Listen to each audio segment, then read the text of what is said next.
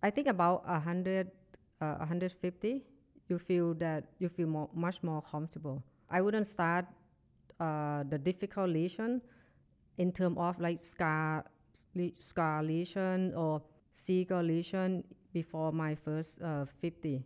Sometimes you look at how people do it looks easy, but when you do it, it's not that easy. So be very important to be selective of your case, particularly when you first start.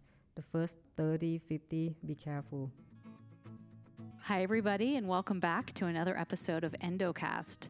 I'm your host, Leslie Bishop, and this is episode 18 with our physician guest, Saowanee Ngamruengphong from Johns Hopkins Hospital. EndoCast is a GI-focused podcast for clinicians, by clinicians, presented to you by Boston Scientific. Together, we'll take a closer look at the data, techniques, and insights of endoscopy that matter most to listeners like you. Dr. Nam, welcome to EndoCast. Thank you for having me, Leslie. I'm super excited to learn from you, to learn about ESD. I know you've been speaking at DDW on this topic. And before we do that, though, I just wanted to hear about your journey in endoscopy. So maybe you could share why you went into medicine, why you went into endoscopy, even why you went into third space. So when I was in the university, at that time, I actually didn't quite know what I want to do. But my parents told me that being a doctor is a good occupation. And I feel, I spent some time in the hospital, like volunteer, and I find that I like helping people. So I decided to go to medicine.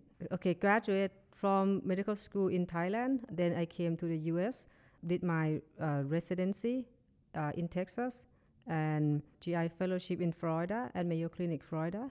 And in Jacksonville, which is where I live, yeah. Yes, and advanced fellowship at Hopkins. So during the advanced fellowship, at that time, I tried to think about what kind of subspecialty in advanced endoscopy that I want to focus on. Even though I perform all kinds of advanced endoscopic procedures, but in academia, you need to have the niche. You have to build that. So, and I found removing tumor, cancer for the patients, prevent them from needing surgery is really fulfilling to me. I feel good that they get better from what I can do to help them.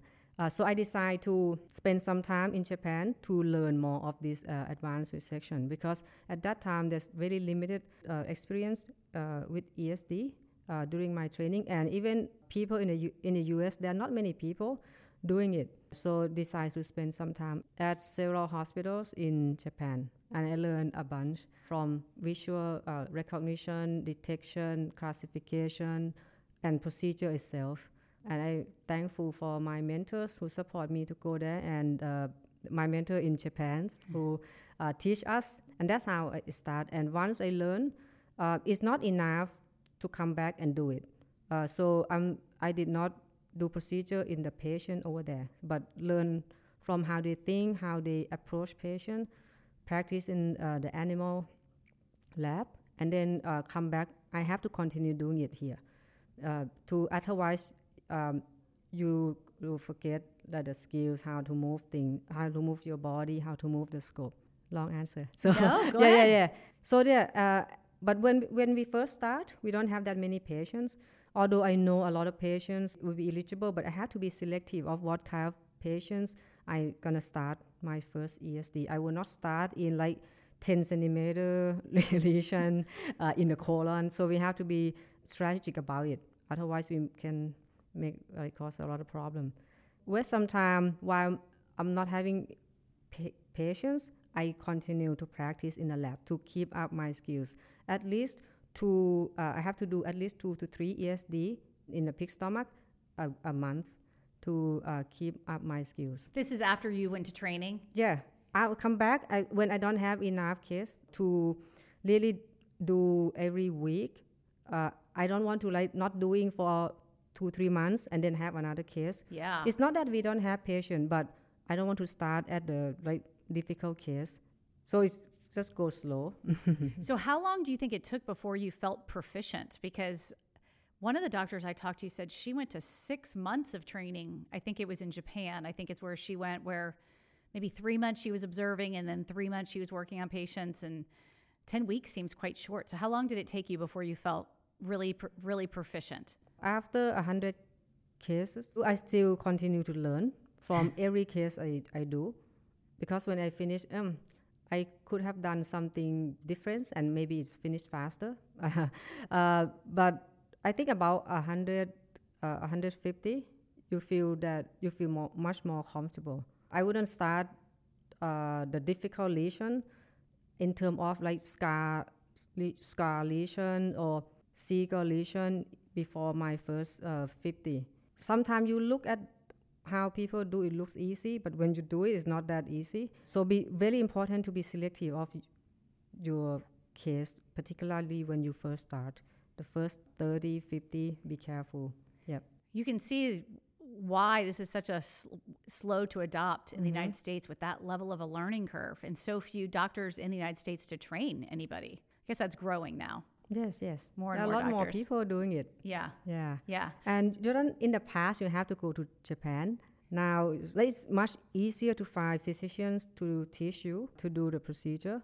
So I believe that it will become much more widespread use in the U.S. So is this the main focus of your practice, is doing ESD? So I would say not just they refer patients who have this condition. So then we work with the oncology team, a surgery team. What would be the best for them? Some patients come to see me because they need EUS staging. Some people come in and, they found this nodule. Then we have to work that out, what it is. Maybe some of these nodules, we don't even have to remove them. Then we don't do that. We do ultrasound, follow-up. Some of these need just EMR. So we kind of like GI oncology, what do you call it?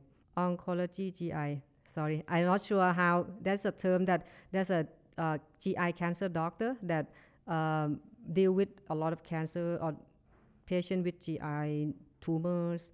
But then we decide whether they need ESD or maybe they need full thickness resection or they need something else. All right, just stepping back, how do you define third space endoscopy? Mm-hmm. Yeah, the other name of this is submucosal endoscopy, which you create space between mucosa and the muscle layer in order to perform the procedure you need. For example, if it's ESD, you create a tunnel underneath the mucosa and you want to remove the mucosa with the tumor. If the aim of the procedure is to perform myotomy, then that's POEM. So that's also the third space. Or if you want to create space to reach the tumor within the arise from the muscle layer to resect it, that's called STIR. So there are many variations of the third space, but basically it's a submucosal endoscopy. And then what are the different indications for ESD throughout the GI tract? The general indication is for lesions that has a low risk of lymph node or distant metastasis. Because when you remove the tumor from the GI wall, we don't address lymph node status. So it cannot be the advanced cancer. That's one. Two is it can be a benign precancerous or it can be superficial cancer. Three is a lot of patients that have prior procedure and then the tumor grow back and it's become very hard to remove the recurrent lesions. Then we can also perform ESD. This is in general that apply to all GI tracts. And so where do you see the value of ESD compared to other tissue resection like EMR and other things? Mm-hmm. I think it has its own place. Like for example, I told you about when I would consider ESD. Basically, because it takes longer and more difficult to do, not widely available. Therefore, we usually preserve for patients that we think gonna benefit the most. For example, the patient that has the high risk lesion, we suspect that might have superficial cancer. This would be the case that better if we can perform en-bloc resection, which can be EMR if the lesion is small. But for larger lesion, then we need to perform ESD. So I think it's complementary.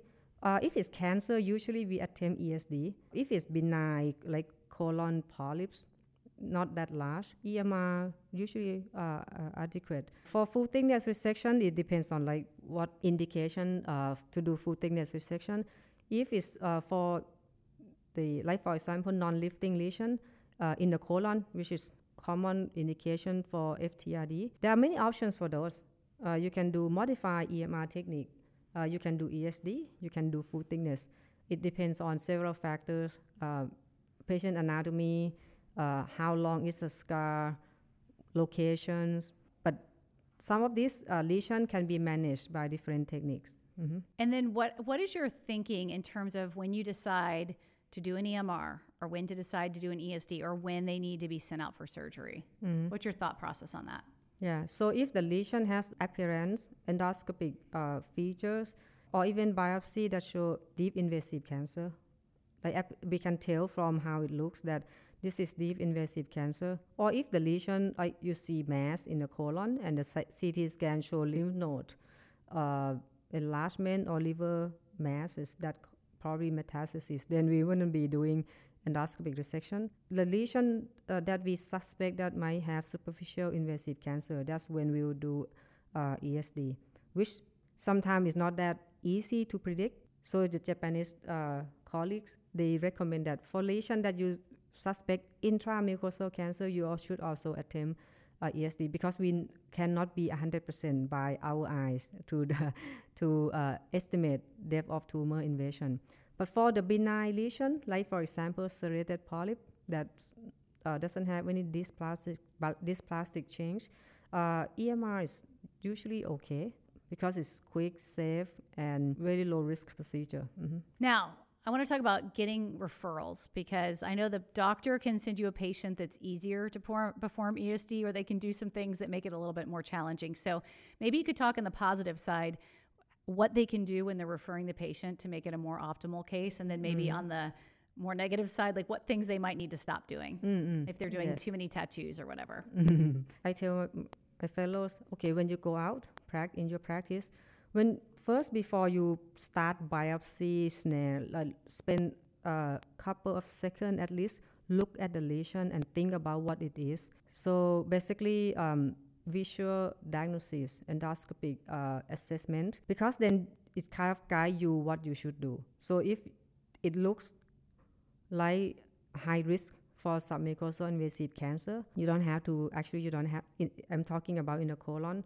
If you're really unsure, you can do limited biopsy, but if otherwise you don't have to biopsy, you can place tattoo away from the lesion about like 5 centimeters away, so that the tattoo doesn't spread to the lesion later on, and refer, right? But if during the examination, that's the features of deep invasive cancer, you do a lot of biopsy because you want to confirm, and you also tattoo. So what will make you decide what action to do during your procedure is what you think it is, your endoscopic diagnosis.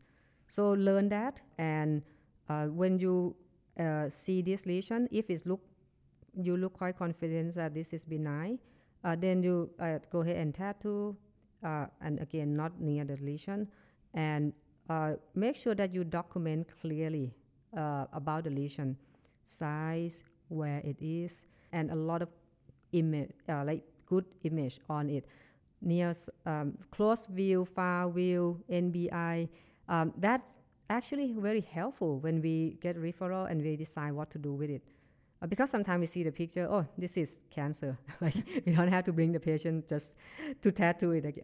We don't have to, right? So, and it's help planning. Like when I see the lesion, this area look like could be invasion there, could be submucosal invasion here. So we're gonna design ESD. Sometimes I always ask for colored pictures from the procedure before I schedule. If it look quite benign, then I just schedule EMR. So clearly document the lesion and take a lot of photographs. If you tattoo, make sure you say in your note where you tattoo from the lesion. You tattoo proximal, distal, and take picture to confirm the location. And so very hard is that if this is an endoscopically resectable lesion and you perform any intervention that creates scar on it, whether it's like multiple biopsies, tattoo near the lesion, near or at the lesion, or some people even snare, saying that, you snare to get a big piece of biopsy, but that can lead to fibrosis, particularly the flat lesion. If it's like sessile lesion, bulky lesion, it usually doesn't cause fibrosis for that. But the flat lesion, once you biopsy, the scar will form at the base. So yeah, avoid this action. That would be very helpful, and it will make the procedure much easier for us. Yes, yes. What is your advice if somebody's listening and they really want to start doing ESD? What would you suggest to them? Yeah, if someone have, I want to learn ESD, it really need commitment to do it, because it's not something you go to the course couple of times, spend couple of months, and you can do. It's not like that. If you really committed to do, it takes several years to be able to do it. Even we have the fellows, our fellowship is 2 years.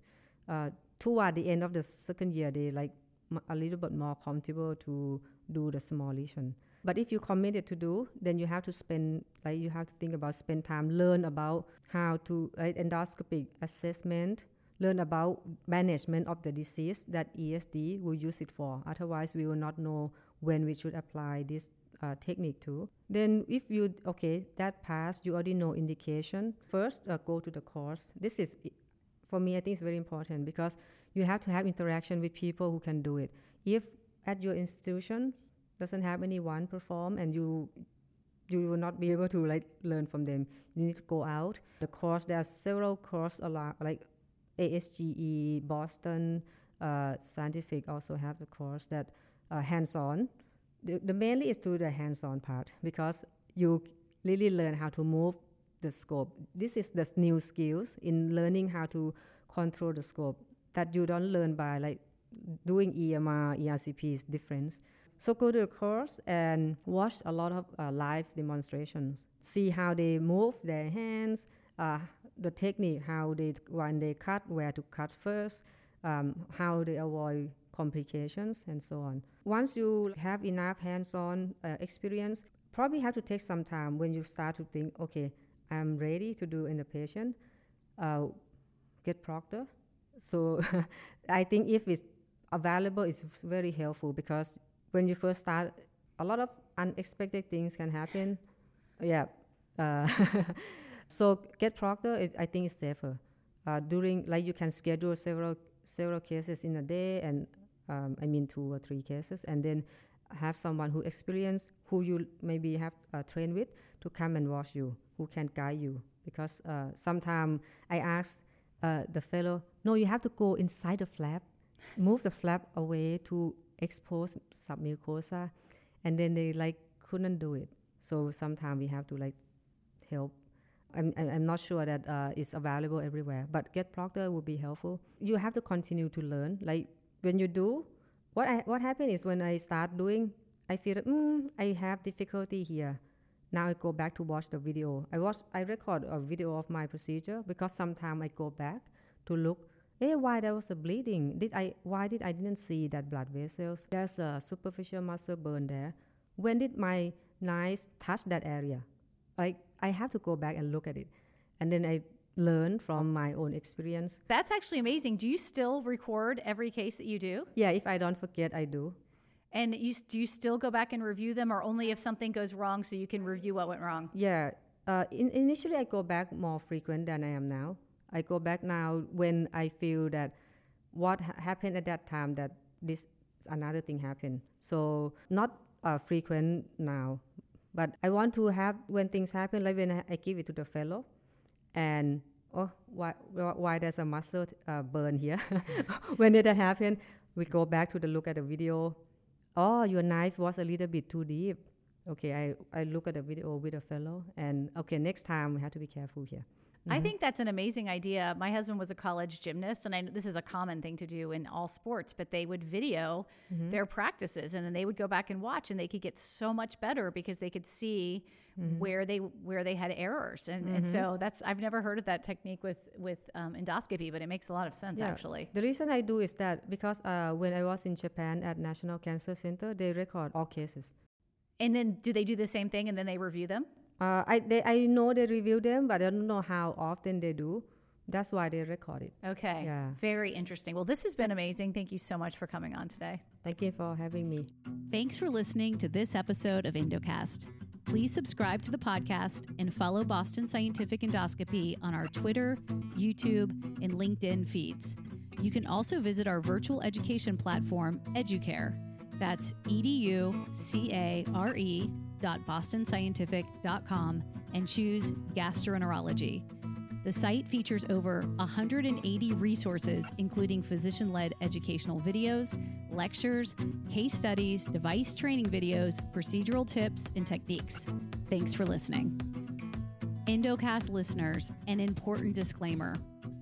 These materials are intended to describe common clinical considerations and procedural steps for the use of reference technologies, but may not be appropriate for every case or patient. Decisions surrounding patient care depend on the physician's professional judgment in consideration of all available information for the individual case. Boston Scientific does not promote or encourage the use of its devices outside of their approved labeling. Case studies are not necessarily representative of clinical outcomes in all cases, as individual results may vary. Thank you.